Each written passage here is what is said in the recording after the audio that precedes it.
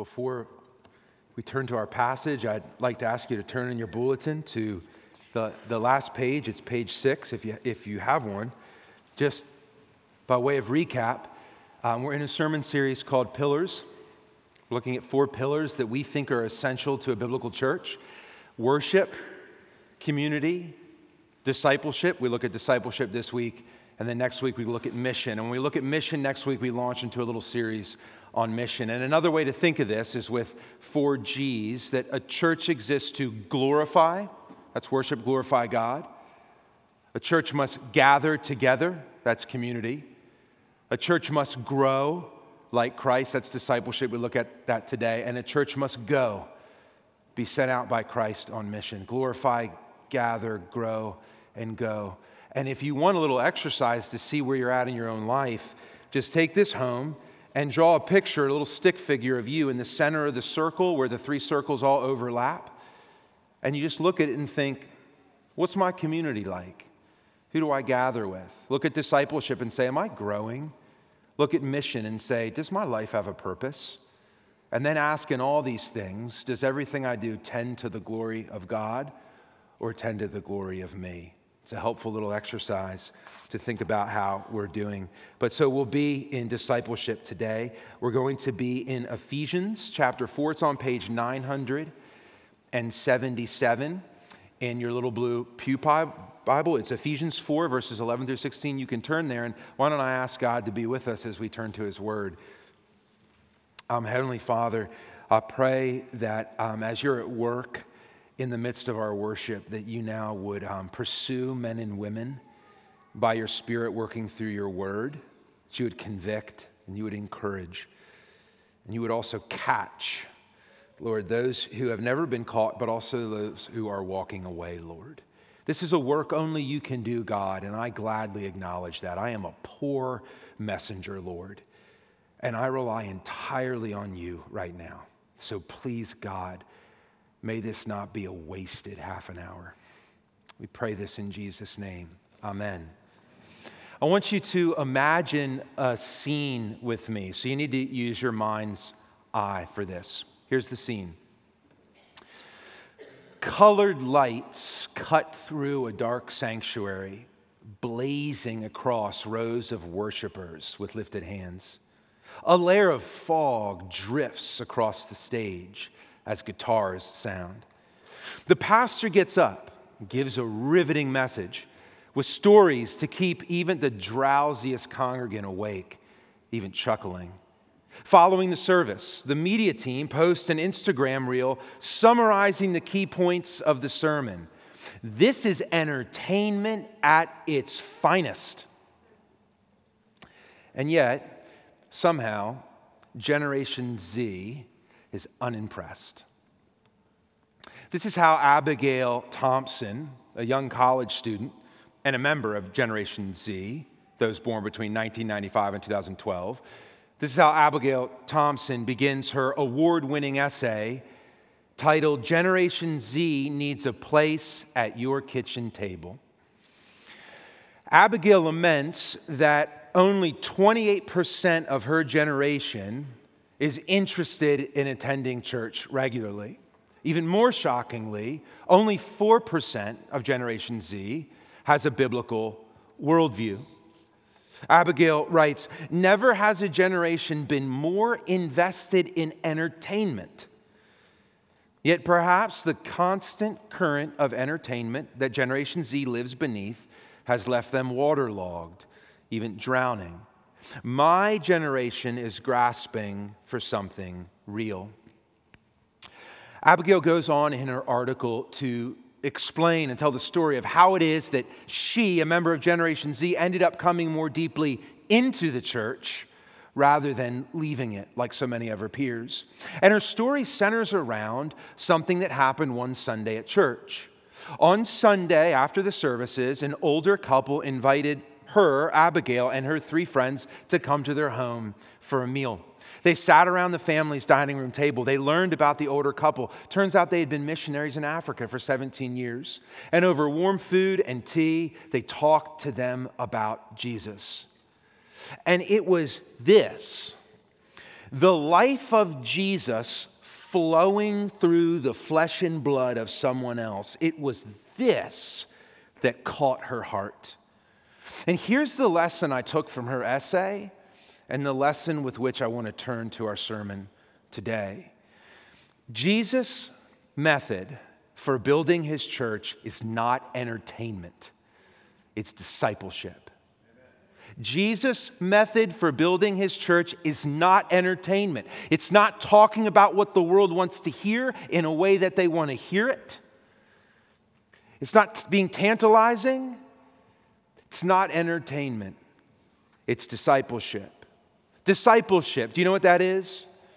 Discipleship is where the dynamic power of God flows through a personal relationship. Discipleship is where the truth about Christ gets modeled in an actual life, becoming not just true, but by being in flesh, becoming beautiful, authentic, real, something you can touch, something you can feel. Entertainment is about impressing someone. Discipleship is about loving someone. And discipleship is not fast or flashy, it's slow. Often it happens out of sight. It's long-suffering. It's a long obedience, walking alongside someone in the same direction. And the next generation, well, perhaps all of us, we've simply been entertained enough. We've been soaked in fast, fluorescent, and too often fickle digital communities. But we long for flesh and blood. This is how we've been made. And this is why we must revisit this ancient, tested and tried way of life that comes to us right from Jesus. Discipleship. This is Jesus' model for how to build his church. Jesus called his followers disciples. He didn't call them Christians. He didn't call them congregants. His followers weren't called Christians till about a decade later. It happened in Antioch, north in Jerusalem, a bustling town. They're probably called Christians to simply show how they're different than Jews and adherents to other religions. But Jesus called his followers disciples. And in that day, a disciple simply meant a learner, a student. But it was more than the image of someone going into a classroom, sitting down and listening. It was more like the image of an apprentice. Jesus' disciples, we can see this when we look at the Gospels, they were disciples because they gave total devotion to him through a total commitment and didn't just listen to him, but followed him, learning not just by his teaching, but by watching what he did and trying to embody it themselves. It was a whole way of life.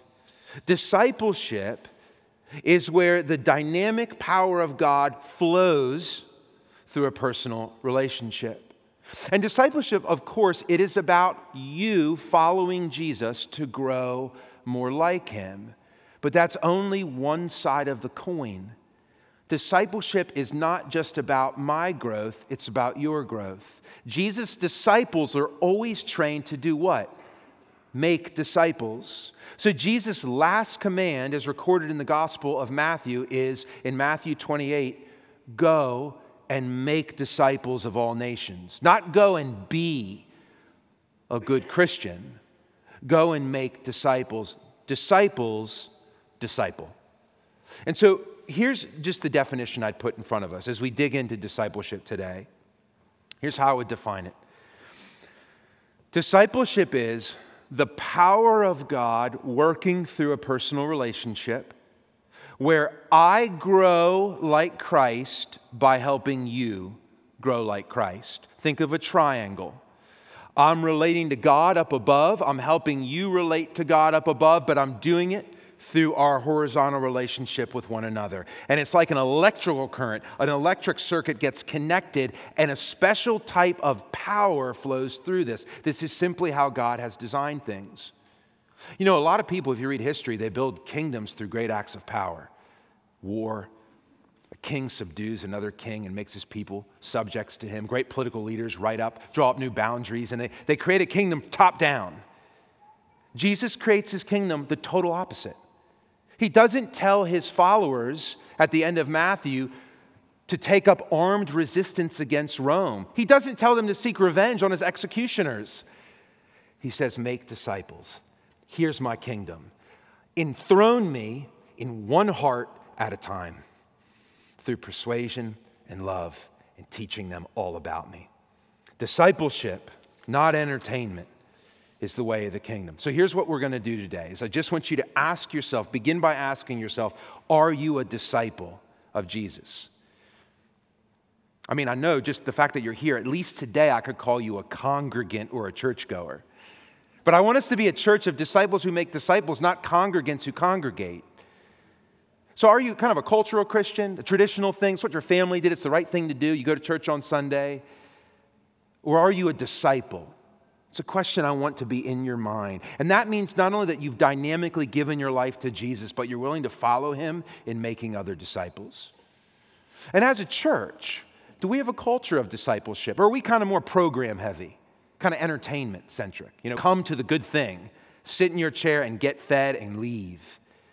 Or do we see this kind of dynamic that Abigail wrote about where you end up at one another's dining room table with the life of Christ flowing through a personal relationship? So I want to probe our discipleship today by turning to a passage that I think is all about discipleship, even though the word disciple is not in the passage. It's Ephesians 4, verses 11 through 16. We're going to look at this and see what it teaches us about discipleship.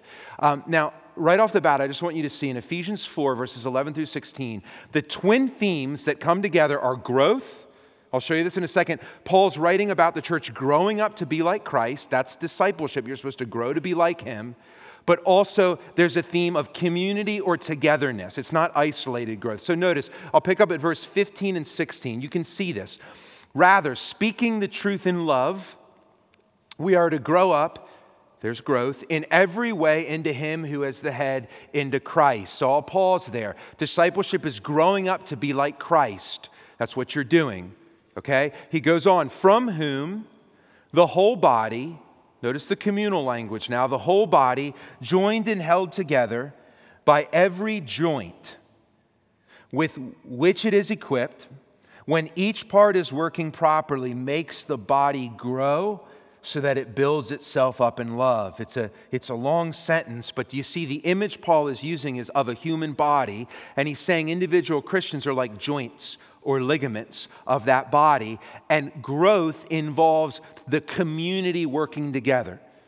So that's where I'm getting the theme of discipleship. There's clearly relationships going on in this church, and they're clearly involved with growing like Jesus.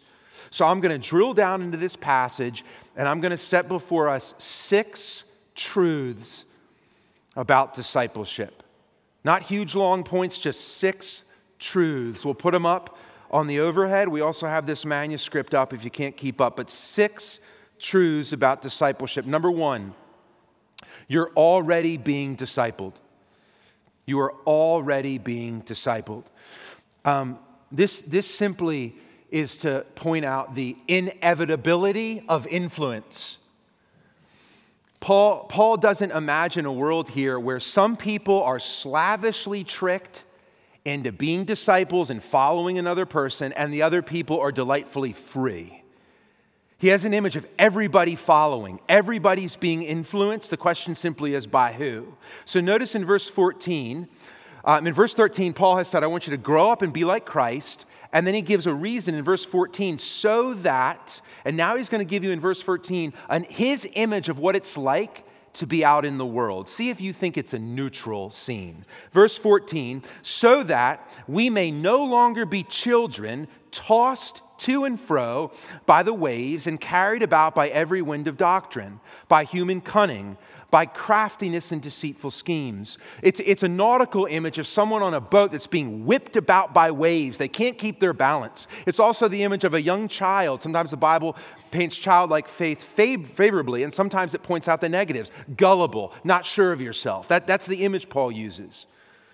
Paul imagines 2 options. You're either under the leadership and influence of the Spirit of God, or you're under the influence of the spirit of the age. That's it.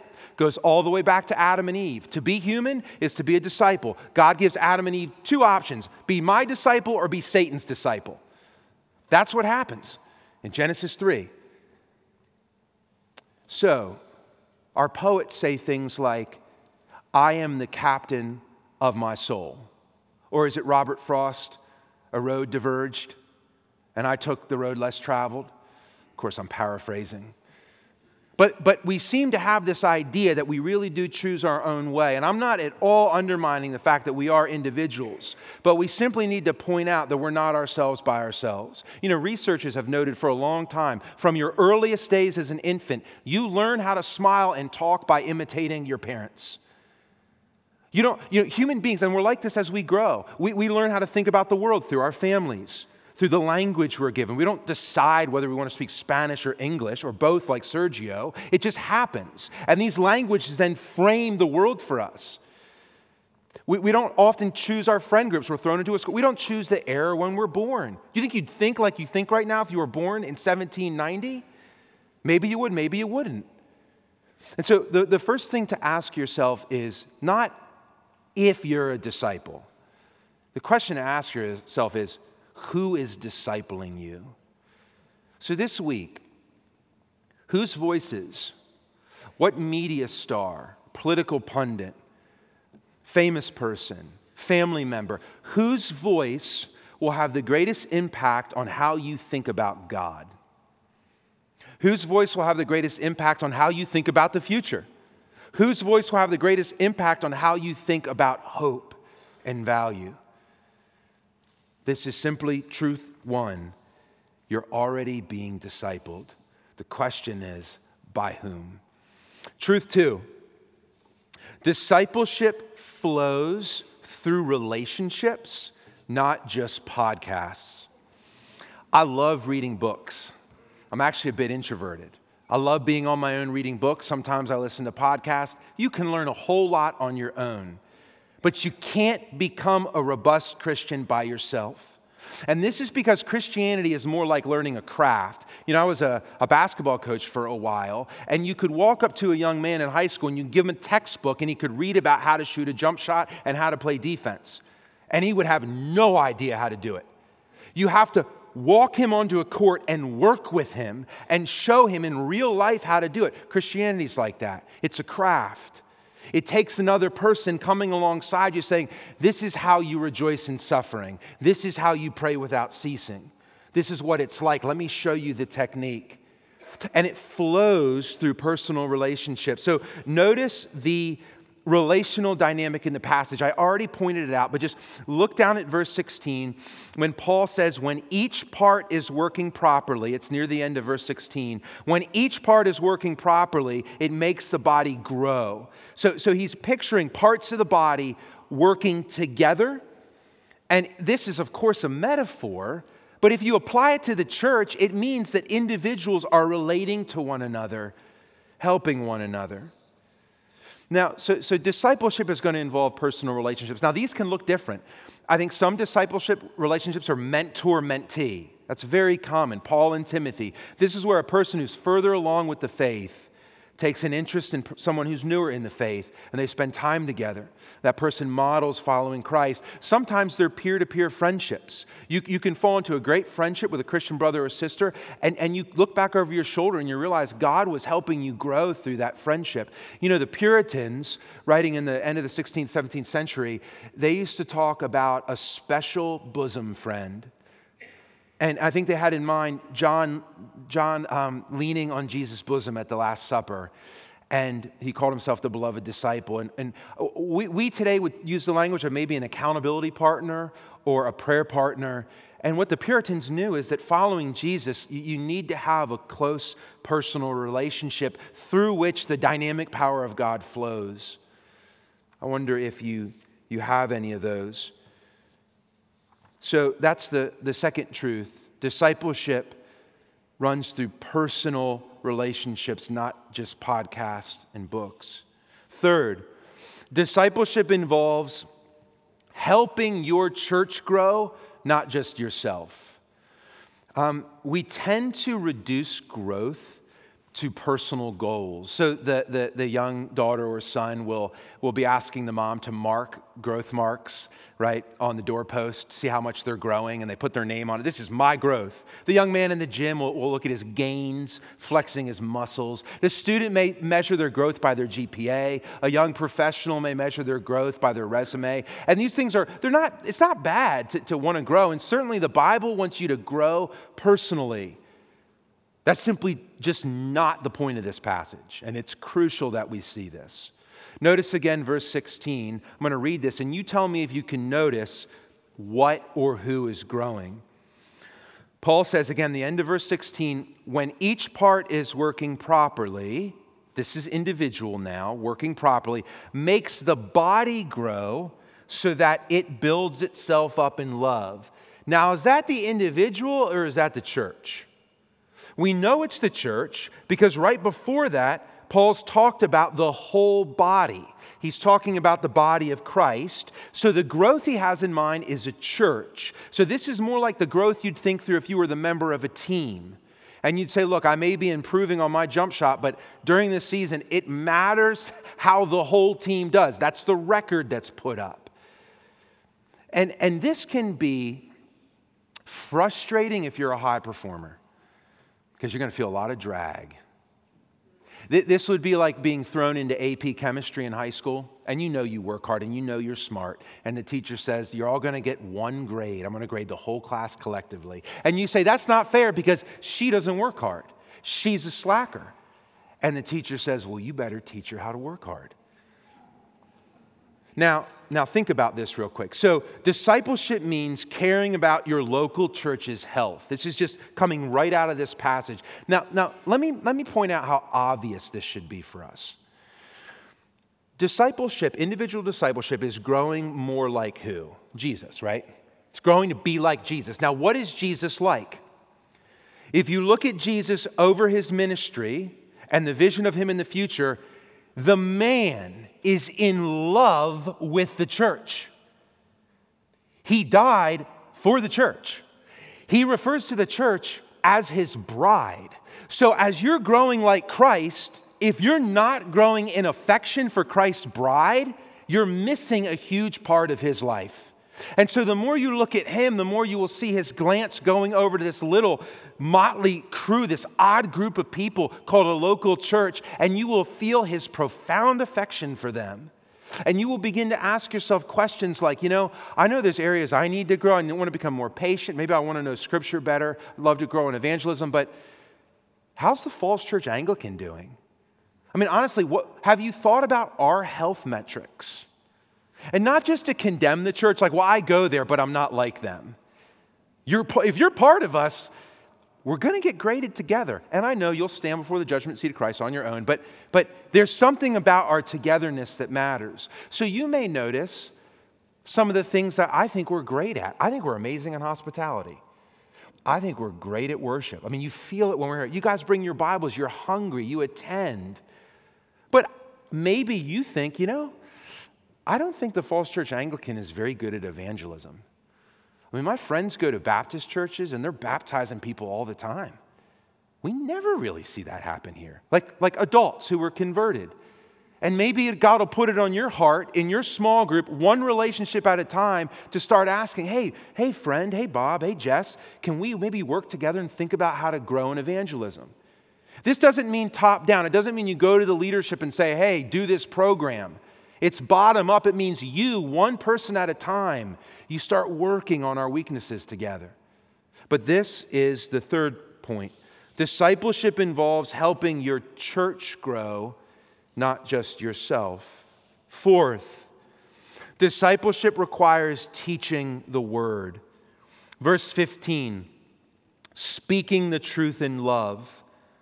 We are to grow up in every way. This is one of the only specifics Paul gives us about how the growth happens. We know they're together, but he gives us this little window, speaking the truth in love.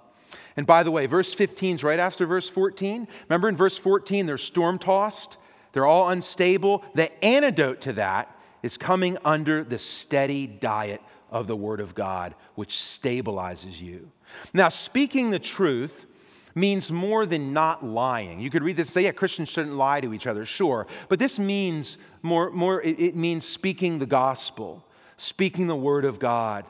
You know, from its very inception, Christianity was a faith rooted in a book, a body of teaching known as Holy Scripture, and teaching was paramount. Acts 2, we saw this last week. The first Christians devoted themselves to the apostles' teaching. Jesus was called a rabbi or a teacher. St. Luke, in his gospel, when he's writing to a guy named Theophilus, he says to him, Theophilus, I want you to have certainty concerning the things you have been taught, using the word katecheo, where we get the word catechesis. It's always been a teaching institution. And here's how this works. You can see in verse 11 that Jesus gives to the church leaders. He mentions here, Paul says he gave to the church apostles, evangelists, prophets, shepherds, and teachers. Okay, that's verse 11. These in turn, verse 12, equip the saints, that's everyone, for the work of ministry. Verse 12. The work of ministry, verse 13, is what? Building up the body of Christ. That happens, verse 15, by speaking the truth in love. So this is just to point out that this speaking the truth, discipleship requires speaking the word. This is for all of us. Your appointed leaders, people like me that you hire, we have a responsibility to guard the deposit, to make sure only the authoritative scriptures are taught. But we're not the only ones that have a teaching ministry here. We need to equip you so that you teach one another the Word of God. And friends, people are not born into the world with the requisite knowledge to be a Christian, especially if they've grown up in a pagan culture like Rome or like America right now, or if they've grown up in a, let's say, just a different religious background. They don't know that they have a creator and that part of how they need to live is in obedience to their creator's design for them, that the way he's made them is how they live according to the grain. They may not even know how bad their sin problem is. They don't know they'll stand before the judgment seat of Christ one day. They don't know that this momentary short life is like a vapor compared to eternity. They don't know these things. They don't know how to pray. They don't know who Paul is. They certainly don't know who Zechariah was. So we have to teach. Discipleship means teaching the word. That's the fourth thing. So I hope in your relationships with the church, it's fine if you talk about football. It's fine if you talk about your kids. But at some point, would you talk about last Sunday's sermon? At some point, would you ask, what is God teaching you in your word? We're not above these questions, friends. These are the most important questions you can ask. Fifth, discipleship requires modeling the word. Fourth, teaching the word. Fifth, modeling the word. Notice the language of love here. Paul says in verse 15, teaching the truth in love. Apparently, you can teach the truth in the wrong way. You can teach the truth in hate or in anger. You know, I always like to think of this image of, sending someone into a basketball game and they've got the truest shot. They hit 5 3-pointers in a row. I mean, it's as true as can be, perfect form. And they check out and you say, great, you just scored on the wrong basket. That's being right in the wrong way. It's speaking the truth in hate, and it can do more damage than not speaking at all. Paul, he bookends this whole section in love. In verse 2 of this chapter, he says we're to bear with one another in love. In verse 16, the very end of our section, he says the body builds itself up in love. And then right here in verse 15, he says speaking the truth in love. This means the manner with which we disciple one another and speak the truth is crucial. Now think about this with a minute for me. How do you speak the truth in love? Does it simply mean quoting a Bible verse to someone and at the end of it saying, oh, by the way, this is in love? You can't really just speak love, can you? It's an atmosphere you cultivate over time. This means that I think, this is where I'm getting the word discipleship requires modeling the word. Love is where you are embodying the word and people can see it and feel it. It's like we're as a church, we're a bunch of fashion models, but we're not modeling clothes, we're modeling the character of Christ. And we should be walking around, people should say, wow, walking, that's a beautiful person, beautiful person. We model Jesus' character by our lives. Now, how does this happen in discipling? It happens by life on life. Back in 1930, there was a man named Dawson Trotman, and he was a lumberyard worker, and he got on fire for the Lord.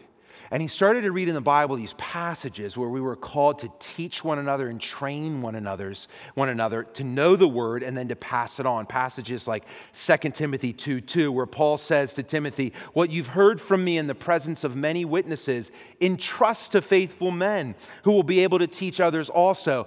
And Dawson said, "This is what I'm going to give my life to." And he started discipling people, and it created a culture. It spread through the Navy. And in 1933, he founded a ministry. Do you know what it was called? It's called the Navigators. And the Navigators is a ministry that's passionate about discipleship. And they have this phrase when you look at their literature, and they refer to discipleship as life-on-life mentoring. And I think that's a great image for what it means to speak the truth in love. It means life on life. It means you invite people into your life. And this means inviting them into the mess of your life. You're all very busy. Maybe you're a busy mom. You don't have time. You invite a single gal over to help you prepare dinner one night. Invite her over while you're folding laundry. Invite her over while you're carpooling. Maybe you're a busy dad. You got to carpool the kids to a soccer tournament Saturday. Invite a brother in Christ to drive with you and be with you. Maybe you just exercise a lot. Invite someone to go for a walk with you. Invite someone to go to coffee with you. And you see what happens in this life on life is you have a very organic, natural way to feel the other person and to have them teach you about prayer and model how they rejoice in sorrow, model how they bear up in stress. And the other thing that happens in life on life is in discipleship this way, you see not just the good, but the ugly. You go into someone's home and you realize they've just had a fight with their spouse. And now that person can model for you real Christianity, which is how do you deal with conflict well? How do you bear up when life is hard? Do you guys know what young, curious people about Christianity, what young Christians also need to see is not just a veneer of our perfection. They need to see that our lives are really hard. They need to see the real thing and to see what it's like for us to bear up. If you're discipling someone, you may need to take the lead in confessing sin, to show them what that means, to show them what it means to fight sin. But, and this is the fifth point, discipleship requires modeling the word through life on life. Sixth and finally, discipleship is God's plan for you. I've pointed this out already. Some people think, well, this is just for people who go on staff with the Navigators, or it's just for extroverts. That's not true. Again, just look at the text with me. I try not to make stuff up. Verse 11 and 12, you can see this. It's tempting, right? But Christ gave the apostles, the prophets, the evangelists, the shepherds, this is verse 11, and teachers to equip the saints. You could circle that. To equip the saints, if you're a Christian, that's you. To equip the saints for what? Do you see it? For the work of ministry. What's the work? Building up the body. How's it work? Discipleship. So this is God's plan for you. This is His plan for you. You know, we think so much about our callings in this culture, and rightly so, but we tend to go right past God called me to Himself to He called me to this vocation, to this part of the world. He called me to this marriage, and He called me to this city to live in. I'm going to change the world by God's calling. Fair enough. That may be true. It may not be true. But we fly past the fact that God has called you, if you're a Christian, to other Christians. And He's called you to help them. Do you know the backdoor promise here in this passage is that if you're weary, God has appointed people to help you. Is that not? That's the gospel. God has said, I've saved you and I promise to help you. And one of the ways He helps you is through bringing people along to disciple you. Older people, younger people, different people. And you'll just find them when you hang out around a church and you pray, and they will help you along. This is God's plan for your life. It's why you live here. It's why He has you in the career you're in. There may be many other callings He's at work in, but it's not less than this. So let me just close with some specific application. would you take some initiative and prayerfully ask, is there someone God is calling you to disciple? It will require some awkwardness because you may have to pursue someone. You may have to initiate getting coffee. Where might you start? Well, here's a thought. Start with a family member. If God's put you in a family, He's chosen that you're in these relationships the rest of your life. Maybe you're a mom. Maybe He wants you to start with your daughter. If you're a father, maybe your son. Maybe it's a grandchild. Maybe it's a brother or sister or an aunt or uncle. If not your nuclear family, how about your church family? Look for someone who's teachable. Someone who has no interest, doesn't want to talk to you. Don't waste a lot of time there.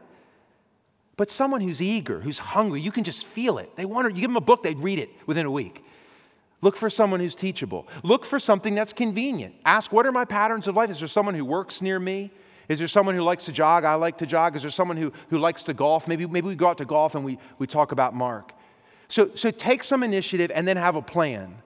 You need to plan for where you want to go if you're going to disciple someone. Here's 2 things to plan for. You want the person to grow in understanding. Verse 13 says, grow in the knowledge of the Son of God. Okay, I want to help this person know Jesus better. Well, how are you going to do that? Maybe you outline the Gospel of Mark. Don't just read it, outline it with them over 6 months. Ask them, you want to outline Mark? How do you outline a book? I don't know, let's Google it. We'll figure it out. Help them grow in understanding, but also help them grow in living, right? As you do life on life, watch, do they need help in their prayer life? Could you help them think about being sacrificial? Maybe they've never tithed and they need to think about it. Or maybe they need help with patience. Or maybe they need help in how to relate to their spouse. But help them in living, in understanding and in living. But friends, our friends in Generation Z, they don't need to be impressed by us, by good sermons or great music. I mean, these things are wonderful. They need our lives. They need our dining room table. They need our time. They need the life and power of God flowing through personal relationships. Let me close with a quote from Charles Spurgeon. Spurgeon was a great pastor in London. He loved his church, and in his autobiography, he recounts his desire to help his members and see them help one another follow Jesus as disciples and also make it to that celestial city. He's quoting a little bit at the beginning from Pilgrim's Progress. Maybe you'll recognize this. He says, this is Spurgeon, "I am occupied in my small way as Mr. Greatheart was employed in Bunyan's day. I'm in the same line of business. I am engaged in personally conducted tours to heaven. It is my business, as best I can, to kill dragons and to cut off giants' heads and lead on the timid and the trembling. I am often afraid of losing some of the weaklings. I have the heartache for them, but by God's grace and your kind and generous help in looking after one another, I hope we shall all travel safely to the river's edge. Oh, how many I have had to part with there. I have stood on the brink, and I have heard them singing in the midst of the stream, and I have almost seen the shining ones lead them up the hill and through the gates into the celestial city." This is our noble calling, dear friends, to take the hand of a trembling brother and sister in Christ and say, not only will I help you follow Jesus, I will help you make it to the river's edge. Lord, we thank you that you do not leave us alone, but you surround us with brothers and sisters, a great cloud of witnesses to help us follow you. And I pray, God, we would be a church marked by a culture of disciples making disciples for the sake of the next generation and for the sake of your glory. In Jesus' name we pray. Amen.